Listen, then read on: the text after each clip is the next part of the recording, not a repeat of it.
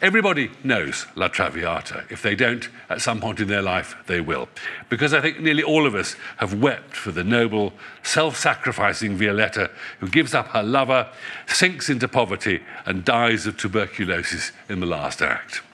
Everyone, too, perhaps if you're English, has had the tunes run on and on in your head after a performance or indeed before, as Alfred Noy's poem, The Barrel Organ, which was once learnt by rote by schoolchildren, including myself, reminds us, and there La Traviata sighs another sadder song, and there Il Trovatore cries a tale of deeper wrong.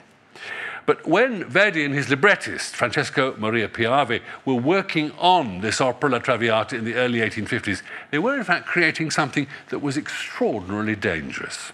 This was going to be a modern dress opera about an upmarket prostitute, and it would pinpoint what both Verdi and Piave thought was social hypocrisy, particularly amongst men in their treatment of women. And it was to be set in a Paris and a demi-monde, a half-world, as it were, that the composer himself knew. For Verdi spent long periods between 1847 and 1852 living in Paris. This, of course, was a city that was also embracing an entirely new artistic creed, a desire to show the world as it really was, realism. Think no further than the Expressionist painters, delighting in the railway stations, the cafes, the cities, the green parks of the modern 19th century industrial city.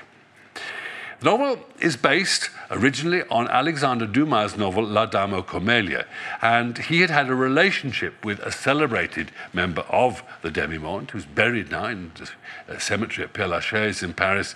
And it may well be that Verdi saw the play that Dumas Fils built out of the original novel in February 1852.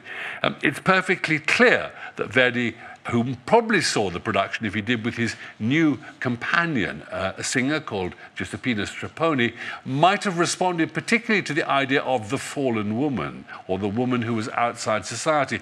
Verdi's father-in-law, the father of his first wife, had obviously complained about Verdi moving Strepponi into his own home, and there exists in Verdi's letters a very, very firm, robust complaint to his former father, or his father-in-law, about, Strepponi, saying there is a woman who lives in my house and she lives there by my wish and my command, and so on. So it may well have been that the story of this woman who will become Violetta Valleri had appealed to both Strepponi and Verdi for autobiographical reasons. What we do know is that by October 1852, Verdi had acquired a copy of the play and decided he had to make an opera out of it. The opera was intended for Venice and for the Fenice Theatre in Venice, where Rigoletto, another radical revolutionary work, had had its premiere, and where Verdi knew that censorship was a great deal more relaxed than elsewhere in northern Italy, where the Austrians were in charge. Alas, modern-day courtesans were too strong a meat even for the Venetians. So the first performance, in an extraordinary move, took the story of Violetta Valleri and her love affair with Alfredo Germont back to the beginning of the 18th century, to the time of Louis XIV.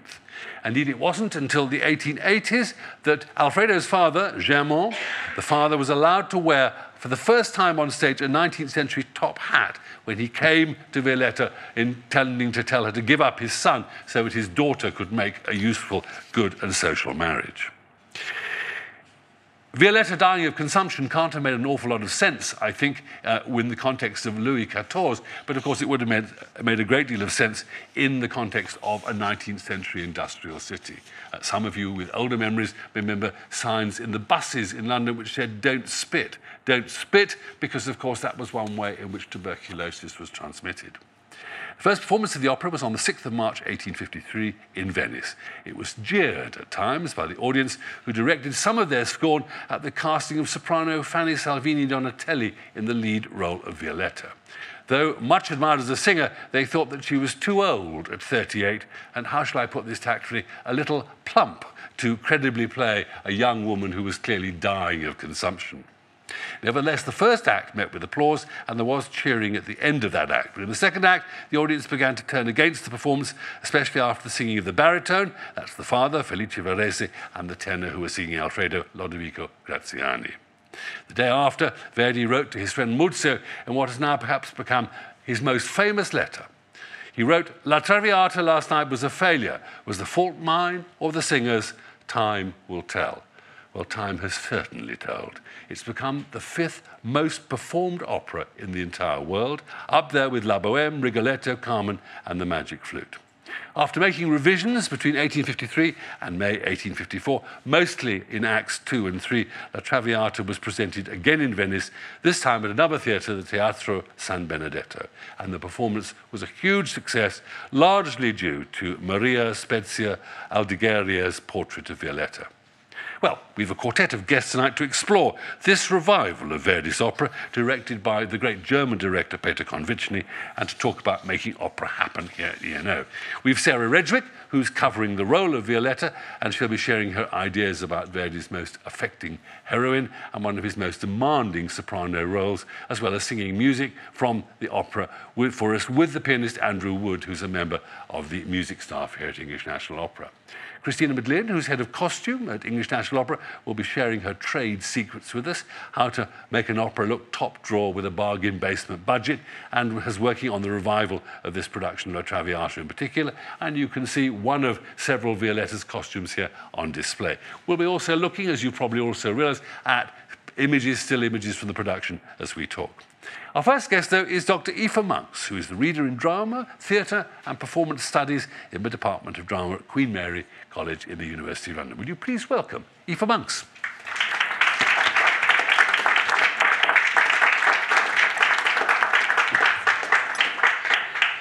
Aoife, as I've said, Verdi wanted to create a modern dress opera. Can we think why he would suddenly, in the middle of the 19th century, want to do this? I think this is a fascinating question, and perhaps it's worth also noting that the opera was originally titled Love and Death, and the censor also required that that title was changed. And when we think theatre and opera seem to be deeply concerned with love and death for 2,000 years, why would we want to change that title? I think there's something very important happening in the mid-19th century, which is that actually artists begin to think that the way they might access truth is through something that's quite equivalent to the scientific method, which of course emerges in the 18th and 19th century. So how do we find truth as scientists? We observe something very carefully and we describe it in great detail. And so in the arts, in the novel and the painting, and much later in opera and theatre, we see a desire to observe the real world and to describe it in detail. Now, how do you do that on stage? You do it through dress. So you make performers wear clothing, occupy a sort of scenographic milieu with the right furniture, so that you can then understand why they behave the way they do. And the art begins to develop more and more, imagining the spectator, who of course at this point, or a little bit later, begins to sit in the dark, because we now have electric light, staring into this illuminated space, as if they're scientists observing an experiment taking place and understanding cause and effect, where environment costume is actually causing certain kinds of behaviour. In this case, perhaps, the behaviour of the fallen woman. I think that's what also makes it so deeply shocking in this period. That it's in contemporary dress, that you don't expect to go to the opera house and see suddenly people that you might have met the previous evening at a party, or at least dressed like that. Well, I think a quote from Clement Scott describing the first performance of Hedda Gabler some years later in London, where he said, "This is all a little too like Balaam to be pleasant." I think that sums up the problem, that what we see in opera and in theatre is idealism and abstraction, really, before this moment. So we think of opera emerging from the court masque, where aristocrats dress up as figures from antiquity, so decorative Roman shepherds or Neptune.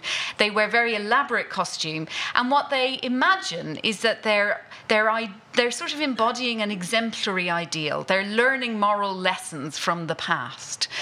So the idea that you go to the theatre And rather than seeing these exemplary, exalted figures, you see people just like yourself. This seems an affront to audiences and indeed to the censor, because what it requires is not that we learn moral instruction, but that in fact we might turn our criticism upon ourselves. We might ask questions about how we live, what our views of women are, how we understand the world, rather than imagining that theatre and opera will instruct us in how to behave. So this is imagining what an audience does very differently, I think.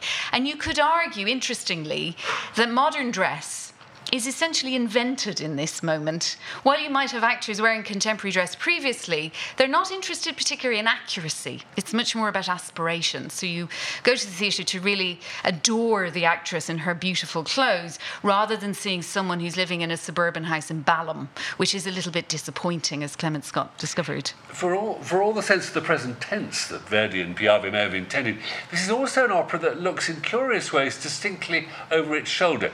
First of all, where do Violetta and Alfredo go in Act 2 when they run away from Paris? They actually go to a kind of 18th century version of the countryside. And then there's that extraordinary aria at the end for the baritone, for Germont, called Di Provenza, in which he sings about the joys of Provence. And the aria is written in an old-fashioned musical form to suggest we're looking back at a kind of almost the world of shepherds and the pastoral in a way.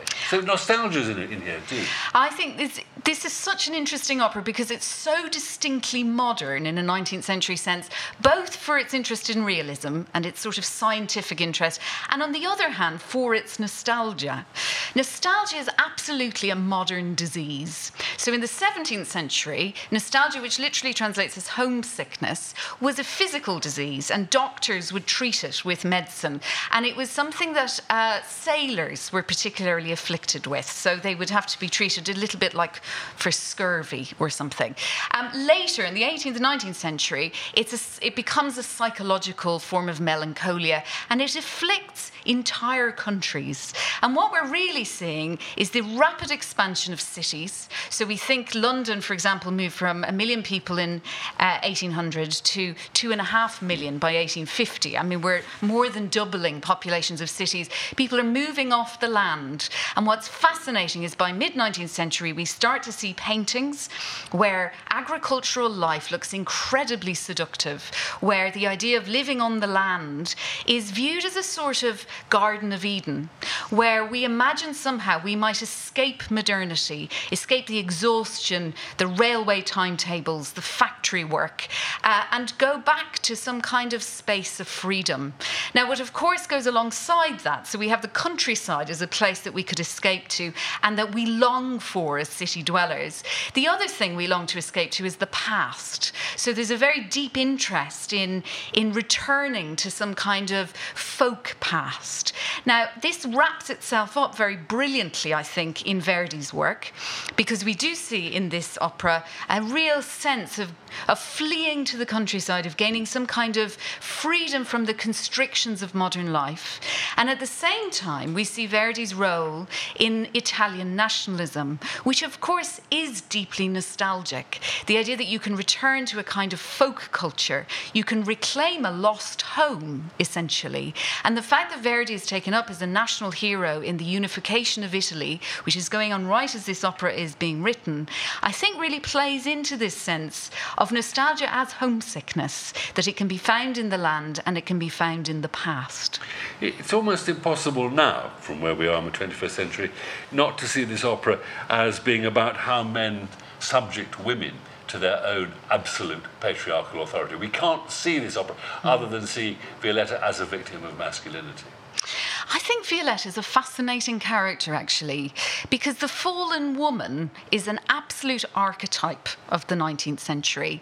The Victorians, particularly, are fascinated by women with deviant sexuality, whether that's as an adulteress or as a courtesan in this case, or as a woman of illegitimate children, or indeed actresses and singers who are also viewed in the category of fallen woman. So there's a deep fixation on on this figure, and it goes alongside a kind of medicalisation of bad female behaviour. So, and a medical obsession with hysteria, for example, the idea that a woman's womb is the cause of her misbehaviour, and therefore, if we treat her sexual problems, she will behave herself. It's probably no accident that these suffragettes, who are also emerging a little bit later in the century, are seen as hysterical. So the theatre is one of the places you go to see fallen women, and there's a lot of them about. They populate the 19th century stage. And of course, the exciting thing is you get to see a woman who is sexual. She's breaking all the rules of 19th century culture. And you also get to see an actress or a singer play that figure who is herself breaking certain kinds of social rules and might well actually be a prostitute. So there's a sort of doubling of the erotic excitement of this figure. It's very important, however, that she dies. So she always dies. So we contain her sexuality, we enjoy it, and then we kill her off. And Jerome made the point that repentance is a pretty fatal form of behaviour on the stage. If you repent, you die almost instantly. So he sort of advises against it.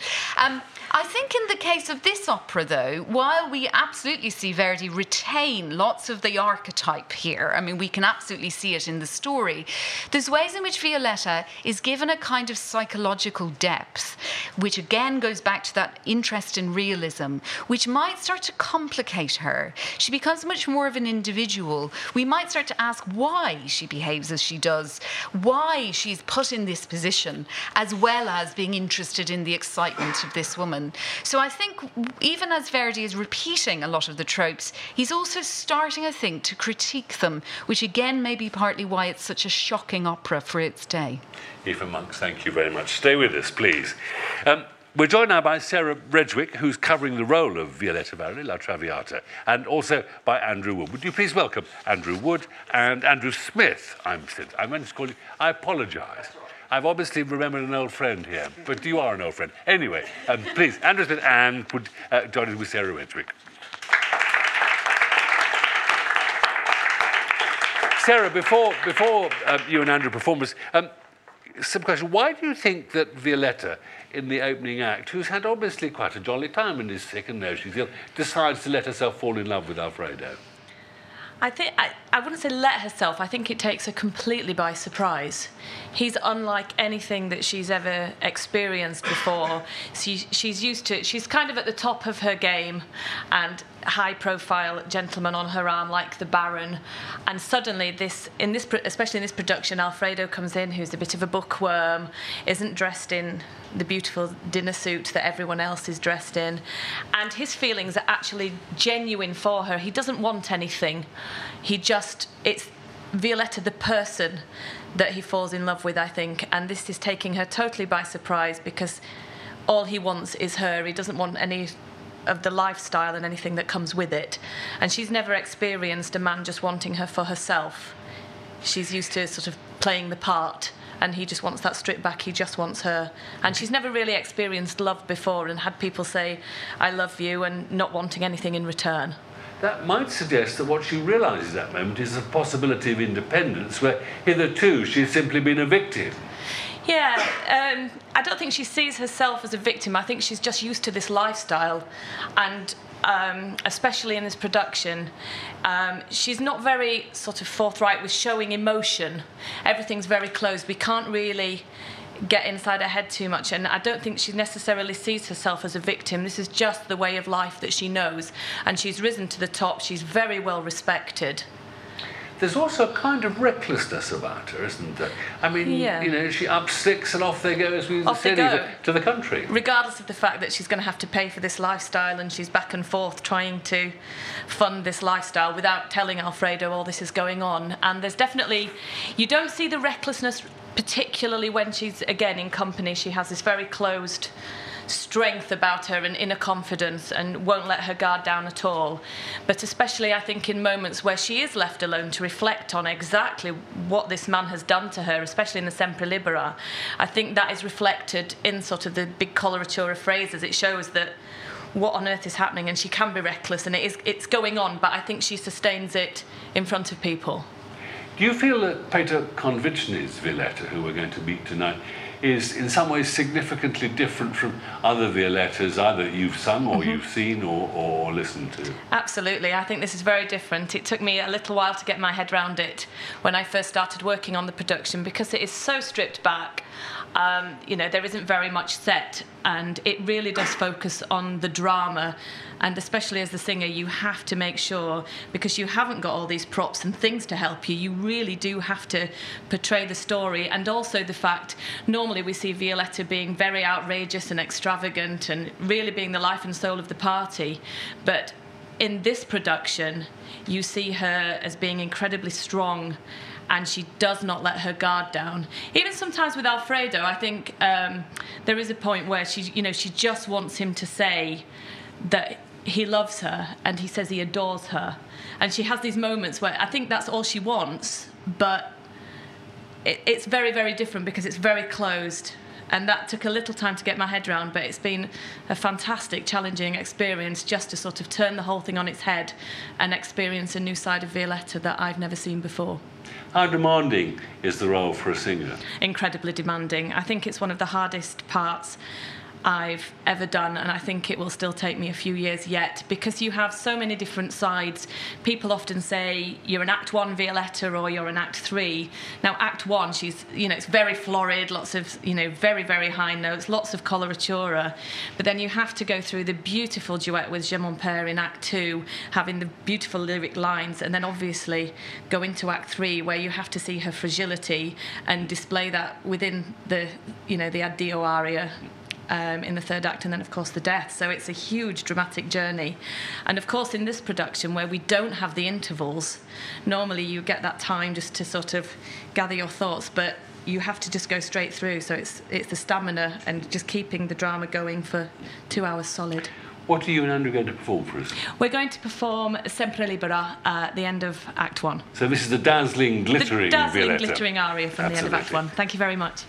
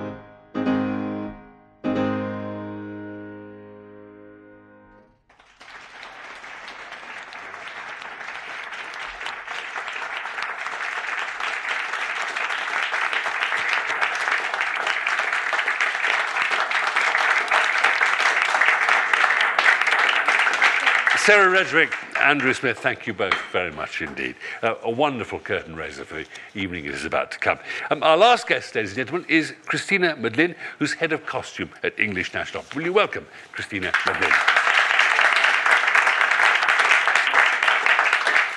Christina, this is a co-production with Opera Graz in Austria, and I wonder how on earth you adapt the costumes that have been part of an original production to fit the cast here, or do you start all over again with the designs and make new costumes? It's a mixture of both. I mean, our chorus is a much different shape and size to the one in Graz, so probably when we did this originally in 2013, we remade about 75% of the chorus. And then, of course, the principals, again, different shapes and sizes, so we remake as well. And whose is the Violetta's dress that you brought with us? It's Sarah's if she goes on. So every Violetta has her own dress? They do. We've got a row of them backstage. And is that important? I mean, you don't simply adapt one dress to fit, you have to make a dress that fits each of these women. No. If they can go into the original costume, we will put them into the original costume. But again, everybody's different shapes and sizes, and we've got to have something on standby if they do go on. And do you borrow costumes from other productions? Now, in this production, there's a large number of gentlemen and women, to some extent, in kind of quite contemporary evening dress. Now, can you go and raid the wardrobe store and find top hats, ties? We don't with live productions, because we do so many co-productions and we do rentals. At the end of the run, they're kind of cleaned, boxed up, inventoried, and put into our warehouse because they might go out to another house. But when we kill off a production, we take those costumes out and we add those to our dead stock. And for instance, on the last production of Traviata before this one, you'll see some of those petticoats and crinolines in our upcoming production of Pirates. So we do reutilize as much costume as possible, but only once the show's been killed. And do you borrow costumes sometimes from other productions? Do you make everything new, or do you buy ready-made costumes? It's a mix mixture. We have everything on our stage from stuff from Primark or M&S, which you'll see a lot this evening, to bead-encrusted gowns that have been custom made that cost thousands of pounds. So it's a varies. And give us a hint of what came from M&S and Primark. What kind of things do you buy on the high street? We buy quite a lot on the high street. Most of the tuxedos that you'll see this evening would have been bought that we would have altered, and a lot of the ladies' frocks, footwear. I mean, there's lots of stuff that we buy, and we buy a lot of vintage as well and feed that in. So it's always a mixture. And are you always looking for things? I mean, as head of costume, I mean, is your kind of eye straying to places where you know you're going to see interesting things? If I know that we've got a new show coming up, I kind of have that in the back of my head, and yes, so start shopping for it early. When the designer comes, supposing it's a production that begins here and then goes as a co-production, so when the designer of the costumes comes, how does that relationship work? It varies. Every production and every design team is different. Some are super organized and start a year in advance, like we have with our Pirates of Penzance. Others are a little bit more organic, coming together, like Queen of Spades, which is a little bit late for me, but we're still plowing through. So it always varies. And do they often make impossible demands? Nothing's impossible. We have had they stretch the budget and the limitation with time. And if you saw our production of Cellini, originally the Pope that makes his big grand entrance, the director wanted his crown to be all lit up in neon, and it would have been feasible. We could have done it. It would have cost a lot of money, but that kind of went by the wayside. So you always have to make compromises. It's what you can do with the time and the budget that you have. When you say the word nothing is impossible, I cannot but resist. What has been, in a way, the greatest challenge?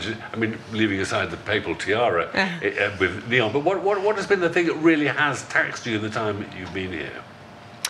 One recent thing, we did a small children's opera at the Young Vic, and there's a penguin costume in that. And the actor playing the penguin is quite tall. And when we had one of the first rehearsals, the feedback from the children was that your penguin's too big. And this was a very tight budget, and most of the money went on the penguin. So we had to adapt the penguin costume, chop him down a bit, and the poor actor in the costume had to crouch. Now, luckily, it's only a 45-minute long show, but he did have to do some physical therapy, and I think he was in a bit of pain. So that was a bit of a disaster, but it still worked. Well, as they say, no game without pain clearly applies to costume. Now, looking at the Violetta dress there, it looks like the kind of dress that you might take off the stand, put on, and happily set off for a party somewhere in the West End. Yeah. Is that true? Well, this was made, so actually it was custom made. But yes, you could just wear it out to a party. But are all the costumes you make finished there? I mean, is it lined, for example? Yeah, it's lined. It's finished to as you would wear normal clothes. I mean, sometimes if there's quick changes, going back to Cellini is a great example. There's a whole bunch of monks' cloaks that had to come off very quickly, so we used magnets as fastenings. But normally, I mean, it's clothes like you would wear. But is there no element of kind of illusion, smoke and mirrors, in which, you know, for example, clothes that belong to the 18th or the 19th century that have extraordinary, in the originals, extravagant trim of lace and made from rich fabrics, satin, silks and so on. I mean, is there a kind of element of illusion you have to find ways of getting around that? Well, we do. It's all about getting the kind of foundation and undergarments right that the costume then sits on top of. So that's more corseted. And sometimes if the singer doesn't like wearing a corset, some people like having that to work against, others don't. You kind of build it into the costume so that you still get the silhouette, even though it doesn't have all as you would wear of the time. The corsets are an interesting issue because presumably the corset has to give you the silhouette, but it cannot constrain the singer. No. So what's the kind of balance between... Is there a special way of making a singer's 18th or 19th century corset? Well, we sometimes, if the singer feels a bit restricted, we can put in some panels that might be a lycra, so not as the period fabric, but is breathable. Or you can lace it up with elastic, so it gives a little bit of give as well. But it's trying to find that compromise. And Spanx is a fabulous invention that we use on lots of productions to kind of, you know, keep everything as it should be. And men as well. There's undershirts that you can get for men that kind of give them a six-pack. It's quite amazing. We use those too. There'll be a queue outside, There will I think. A friend of mine was saying to me that he wondered whether the whole new generation of fabrics that really belong to the last 30 or 40 years, Lycra and so forth, in a way have made your job much easier in terms of running a wardrobe. You know, to take a simple example, the stage when tights wrinkled at the knee, or or dropped and sagged at the bottom, that no longer happens. We have fabrics that allow themselves to mould to bodies and things. We do, but it's funny because you will get some designers that want to create that illusion. Like we did a production where there was a whole bunch of cat suits. It was 1930s, and they wanted the baggy thing going on at the knee, so we had to kind of create that with modern fabrics. That's an odd choice. It is, but it's, And have you ever had a disaster in the middle of a performance? Not well. We might have had some quick change disasters. Normally, if something doesn't go right, we sort it out during the rehearsal period. We've had, like, for instance, on Otello, Cassio, the first time we saw him in a dress rehearsal, the director and designer didn't like the colour of his jacket. He was blending into the scenery too much, so we had to make something very quickly in a short space of time. But normally we work things out during the rehearsal process. But there's been the occasional quick change that has gone wrong, particularly on Così fan tutte, where you might be waiting a couple extra minutes for those guys to get on stage, but... Yeah. And give us a sense of the people who are there with you behind stage from the whole beginning of the process. I mean, what kind of people are making these costumes with you? What kind of people are looking after them? What have you got behind you? We've got a huge department, actually. A lot of it's kind of casual and freelance makers, but we'll start with the production, building it, which happens up in West Hampstead. So I've got a dye department, I've got a millinery department, I've got a team of makers, and then depending on the size of the production, we employ a lot of freelance people as well. Then when it comes to the theatre, it's then kind of handed over to the theatre wardrobe staff here, where I've got a team of wardrobe mistresses and dressers and wig and makeup technicians that work together until we get to first night, and then they kind of take it over until it closes. And are there particular skills in costume making that you always have to go out for? You know, the person who makes particular kind of hats, millinery, or something? Well, dyeing and printing is one of the big things. We do a lot of digital printing, and we don't have the facilities to do that in-house, so we go and take that out a lot. But and mask making? We do that in-house, and we combine with props as well, so it's a lot of sharing of skills. Okay, a last question. Supposing that we had been here in a production in which everybody at the end of a Verdi melodrama is lying in pools of blood, Forza del Destino maybe, what do you do about cleaning the costumes for the next day? Well, that's when you have a really good dresser standing in the wings with lots of towels to kind of mop it all up. But we use stage blood, and we test it on the fabrics before we actually use it on stage to make sure that it comes out. Depending on how much blood there is, we might have duplicate costumes so that they don't turn pink during the run of the show. Okay, a last question before we ask the audience. Is there a challenge that you've always been waiting for as in charge of costume that hasn't yet come? Something you really like to do? I prefer, I must admit, the more period productions instead of the modern dress, because it's just nice to have a bit of a change. So maybe a big period production with a large budget, but I don't see that happening in the near future. We'll see.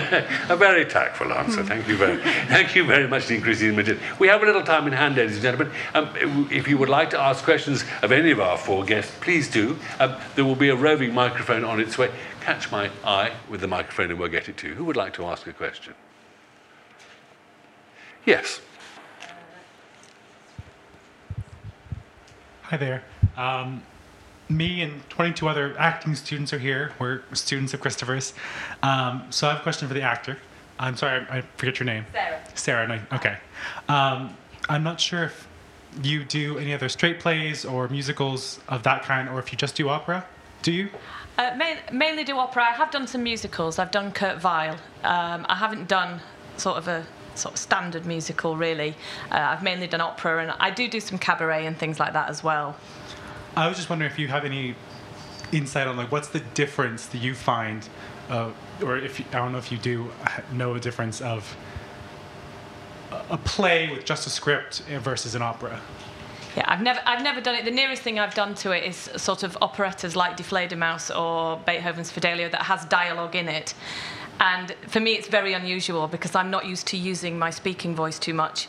And it's the difference of actually, we don't have microphones. It's projecting the speaking voice and then transferring it to the singing voice, but not sort of keeping the speaking voice higher. That's the sort of nearest experience I've had to doing a play, really.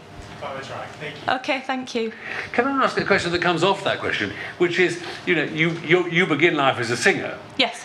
So you then have to learn to act rather than an actor who learns to sing. Yes. Is that a different, interesting way of doing it? Yeah, I mean, I'm a little bit different. I mean, I grew up through amateur theatre, amateur operatic. So I actually grew up in musicals. Musicals was my first love. So I used to do 5 or 6 shows a year. So I did have an experience on an amateur level. So it wasn't like I kind of had a choral background or anything. So I always had the knowledge of drama, but vocally I went towards opera. So. Okay, another question, please. Who else would like to ask a question? I just wanted to know how many people are employed in the costume department. Shall I just repeat the question in case it didn't hear the back? How many people are in the costume department here? We have about 22 permanent employees, but then we get lots of casuals in, so all of our dressing staff is casual, and depending on the size of the production, we get a lot of extra people in, so that can vary sometimes to up to 50, 60 people. It depends on the size of the show and the production. Is there a kind of sort of book of extra people that you call? I mean, the share between theatres in London? Well, yes, and also designers usually like to work with their same team of makers as well. So it's yeah. Thank you. Another question. Who would like to ask a question? In the back. The microphone will find its way to you. Sorry, this is first. Oh, sorry. You're first. You're first. This is for Sarah as well. I noticed in your song how even though like opera has such technical value, how do you keep that technical discipline to hit the notes correctly and stuff while still retaining the emotional honesty you did? The combination of the drama. Yes, basically. Yeah, I mean, I have like Andrew, a wonderful team of vocal coaches and things who I work with. And it's kind of, a lot of it is through trial and error. You'll do it in rehearsal, you'll prepare it, and then suddenly, you have to sort of balance the difference of kind of getting too emotional and too involved so that it doesn't affect the voice. I love the drama, and sometimes I go a little too far and have to pull it back. But I'd rather that and pull it back than not reach the dramatic level that I need to. So it's sort of looking at it myself and working it out, and then working with Andrew and getting the vocal part and the stylistic efforts right, and then going with the director. And then it's, that's the rehearsal period, getting everything together and working out how far we can go dramatically, or can we fall off a chair at that point? Will it affect the music? Can we sort of cry or scream or do whatever? Will that affect the voice? So it's really a team effort to get it together. Thank you. Thank you. We have our last question in the corner. The microphone's on its way to you.